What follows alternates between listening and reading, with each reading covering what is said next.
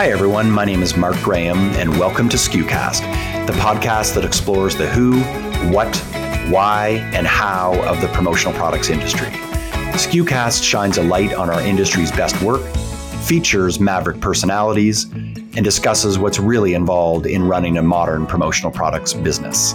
SKUcast is the official podcast of commonsku. If you like what you hear, make sure to keep in touch by subscribing to the show on iTunes or at our blog, community.commonsku.com. And with that, let's get to it. Today's episode is part of our SKUCon Chicago Speaker Series.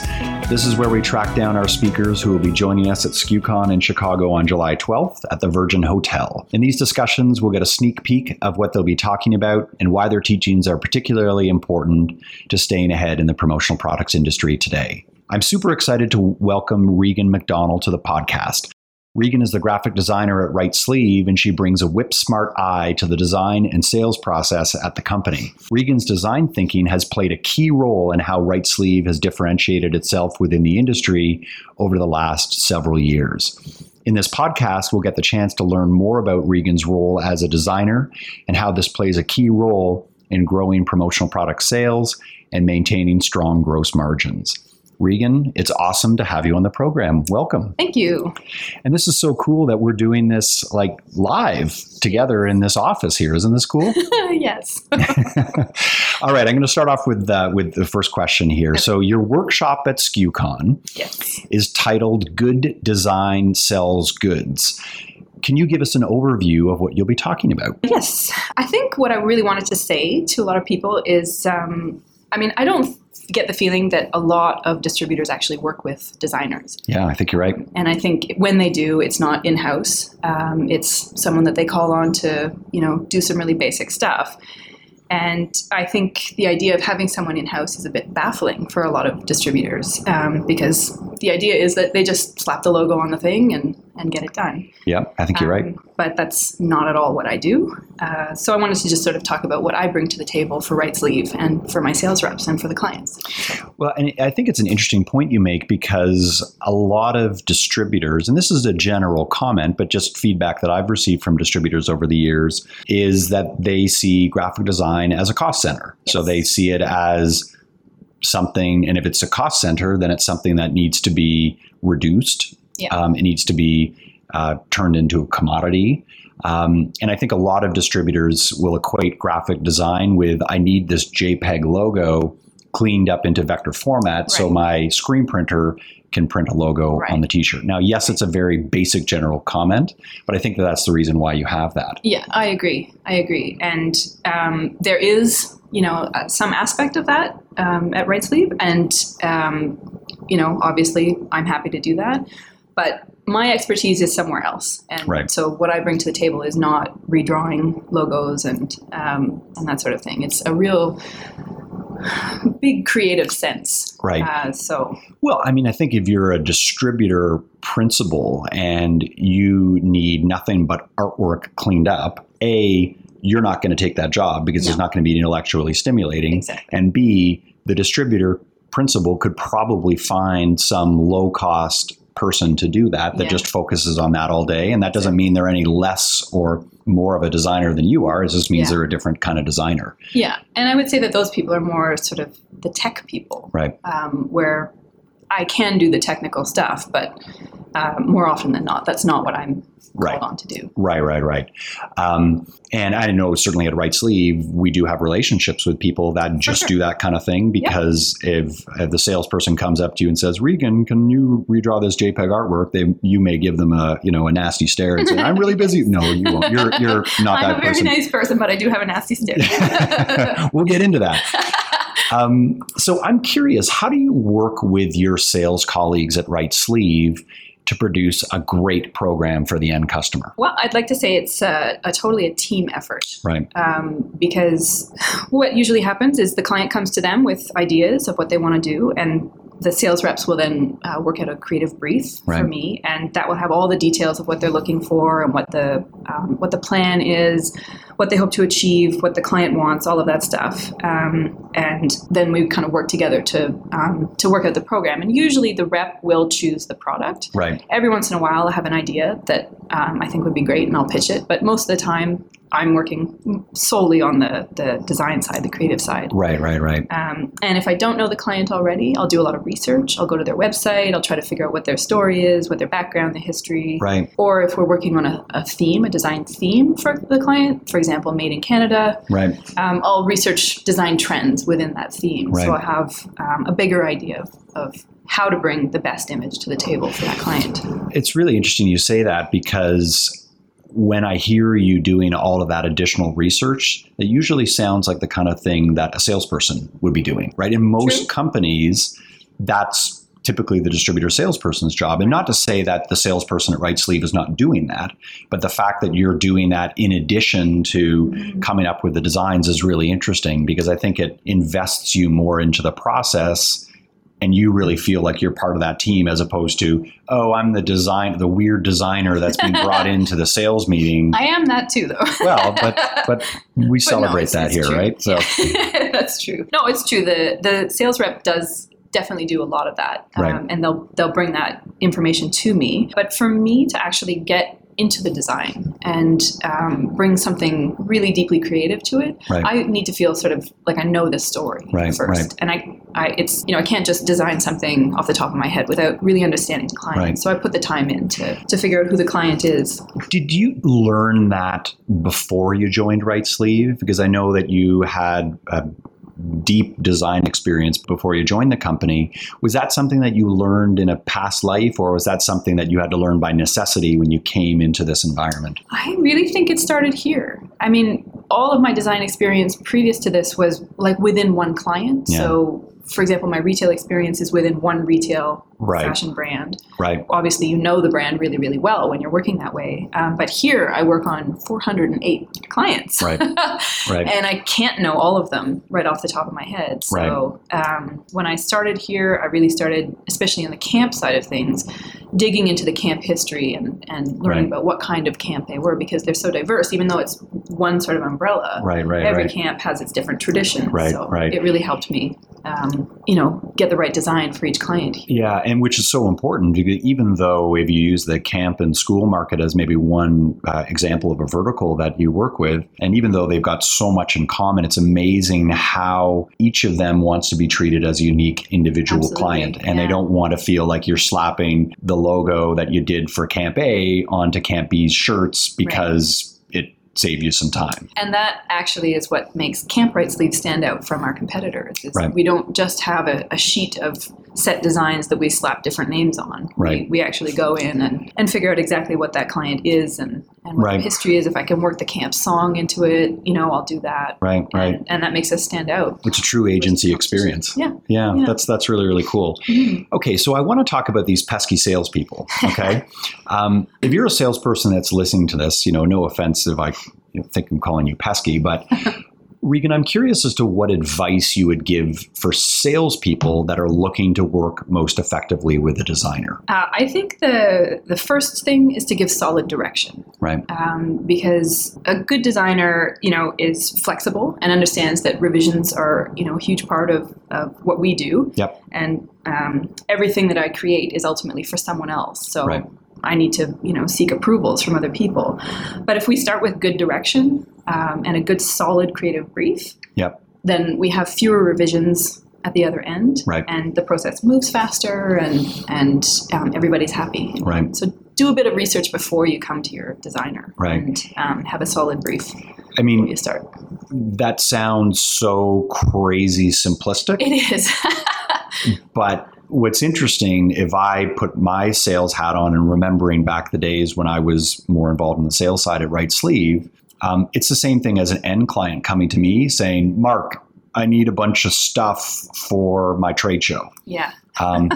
And I would have always pushed back and said, hey, listen, I can't really do much with that. Yeah. And if the client is not prepared to give me anything else, then they're probably not the right client for us. Yeah. And I suspect that that's the same advice that you'd have for salespeople, that if you're not willing or organized enough to give a solid creative brief to your creative partner, then you're probably not going to get great results, sure. and you're likely not going to have a very productive relationship. Yeah, and I've had some projects where the rep just gives me, 25 links to various items, and at that point I'm like, I don't care. Right. I'm not going to get creative because it's an overwhelming amount of stuff. Right. There's been no direction, and they haven't put the effort in. So to me, that says they don't care either. Yeah. So if they actually put the effort in, and when it becomes more collaborative, they put the effort in, and we've talked about it, and it becomes like a more interesting project anyway. So So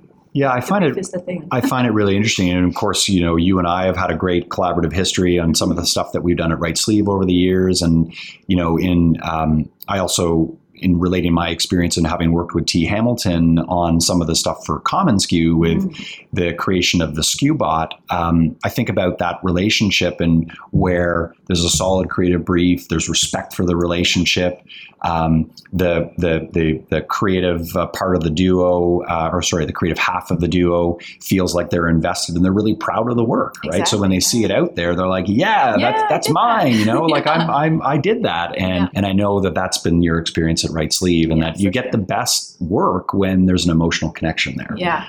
As opposed to something transactional. You get the best result from your client too, when there's an emotional connection for them. Totally. Yeah, exactly. Yeah. So it sounds super simple, but I think there's lots of things that get in the way, which is why I wanted to ask you this other question.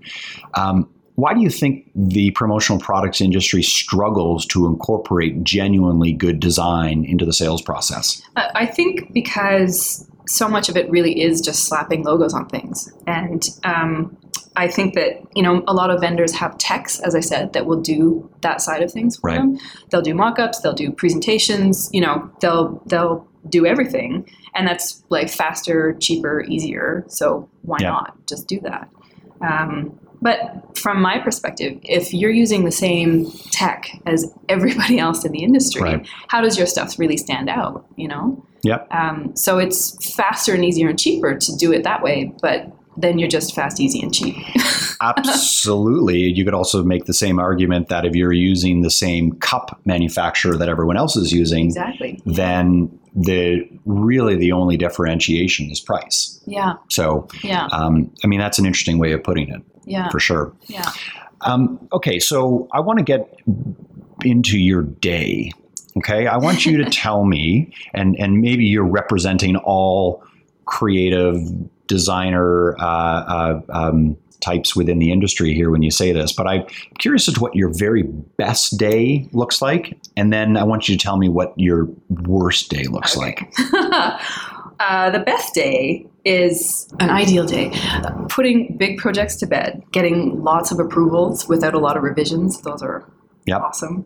And also hearing success stories for clients about the programs that we put together. All of that stuff combined is really great for me, because it's like you won the game in the end, so how can you not feel good about those days? So those are the good ones where you sort of feel like you're achieving stuff and moving forward. Yep. And when I tell you my worst day, you'll understand why. Because the worst day, I feel like Sisyphus. I just am pushing this boulder up a hill that that never ends, because it's revisions after revisions that don't feel like they're purposeful or moving the projects forward. Yeah. Also, insensitive feedback is frustrating, because I'm a person. Yeah. I'm trying to make you happy. I'm doing my best. So when the feedback is insensitive, those days are pretty harsh. Well, it's probably also hard, given your role in the creative side of things, to not to take things personally, right? Like that's part of your makeup. Yeah. And that's got to be hard when something that you put your heart and soul into, someone just dismisses and says, like, do you not understand me? Or like, this is juvenile. You clearly have never seen a tree before. Right. I've heard a lot of strange comments. Yeah. That's true. I think you have to be pretty zen to do what I do, because as I say, everything I do is to make someone else happy, not myself. So I'm not a fine artist. I'm a commercial artist. Yes. And it might be my creative vision, but it's somebody else's product in the end. So, and I'm sure you've created something that you're really proud of, but you would personally not wear as a logo on your shirt, right? I think that's fair. I have been a screen printer and involved in screen printing for 20 years, and I never wear printed T-shirts. So. Yes. Never, ever. Yes. I wear patterns every once in a while, but I don't know why. I just can't do it anymore. I know. Well, you're like too close to it, right? Yeah, exactly. You're too close to it. So, so I'm curious. So we've been talking about, great days and worst days. And, I think a part of that is a great client versus a not so great client. Mm-hmm. I'm someone who is more apt to see the good in people. Mm-hmm. And so I'm wondering, we have this person who is like a jerk client, right? What is it that you think that we can do as salespeople or creative people to make it easier for a difficult client? And I think the reason I'm asking you that is because I think some difficult clients are like that because they're either not educated in the process, they're maybe misinformed, they've got baggage they're bringing to the table, and they're not being guided in maybe the most effective way. Are there some things that you've learned over the years to, try to set a difficult client on maybe a more sane course? Well, first of all of my clients are amazing. I'm just going to say that. Yes. I don't have any bad clients. I don't know. I mean, I think communication is key, right? And setting expectations early is a big thing. I find that when the communication has sort of broken down and the expectations are not set early, there tends to be a lot of back and forth, and it can end up being a really negative experience for everybody. So, easy clients for me are the ones that give really great direction, right? And they trust me. Right. And they know that I know what I'm doing, and they're not trying to micromanage. Obviously they have a vision of what they're looking for, and I'm trying to meet it. Right. So if we can kind of communicate what that vision is before I start, it's better for everybody. Right. Hence the whole creative brief thing and why that part is really important. So communication is really the key. And ironically, I was thinking about this the other day. My best clients, I hardly ever work with them. Right. Because they're happy right away. Right. So the job goes by like that, and we're done. Right. So, we don't spend a lot of time together. Right. But that's in a way really great. But you're proud of the work. It's not like that the work is that you're not necessarily putting a lot of work and time and energy into it. It's just that the time you're investing is productive and high quality, and you know that you're both on the same page. Yeah. It's such a great answer. All right. Well, I said that we were going to be in and out quickly here, and your answers have been phenomenal. So I want to end off with you telling me about a specific project that you're the most proud of in your time at RIGHTSLEEVE. And, you don't need to mention client names or anything. Just explain the project and why it made you feel like a rock star. Well, I actually have like a 3-prong answer. Yes, please. So because there have been a lot of really great moments for me here, client-wise. And so a specific project that I really enjoyed working on was for a big video game developer. Yep. And I worked with the rep to collaborate on ideas. And what we ended up doing is incorporating aspects of this game developer's newest game, the game that they were going to launch, into the swag, as if the people receiving the swag were characters within the game. Wow, how cool. Yeah, it was really, really fun. It was great design. I had great stuff to work with and super good ideas from my rep. And I think we kind of blew the client's head off. Yeah. I think it was a real big success moment for all of us. Yeah. So that was really fun. I really enjoyed that. I also have another one that's a more personal success story. And it's not a specific one, but I like to call them the Trojan horse projects, where a client will approve a design that's maybe a bit different for them, a bit risky, and they're taking a chance with us. Yeah. They've never worked with us before, but they're going to do it because they really like the rep or whatever drew them in, and they approve it, and it ends up being a big success story for them. Right. And then they turn all their business to us after that. So for me, that's a personal success because that's directly related to my work. Yeah. And it's the Trojan horse of getting in there, sort of oh, we're just these, nice guys doing these great designs. And then suddenly, they're wowed and the whole business comes our way. So Right. Because design was the differentiator, and they took a small risk, which I think is always a nice way of pitching it, because that way the client is not taking a massive risk on you, and you're able to say, let us show you what we've got, and if it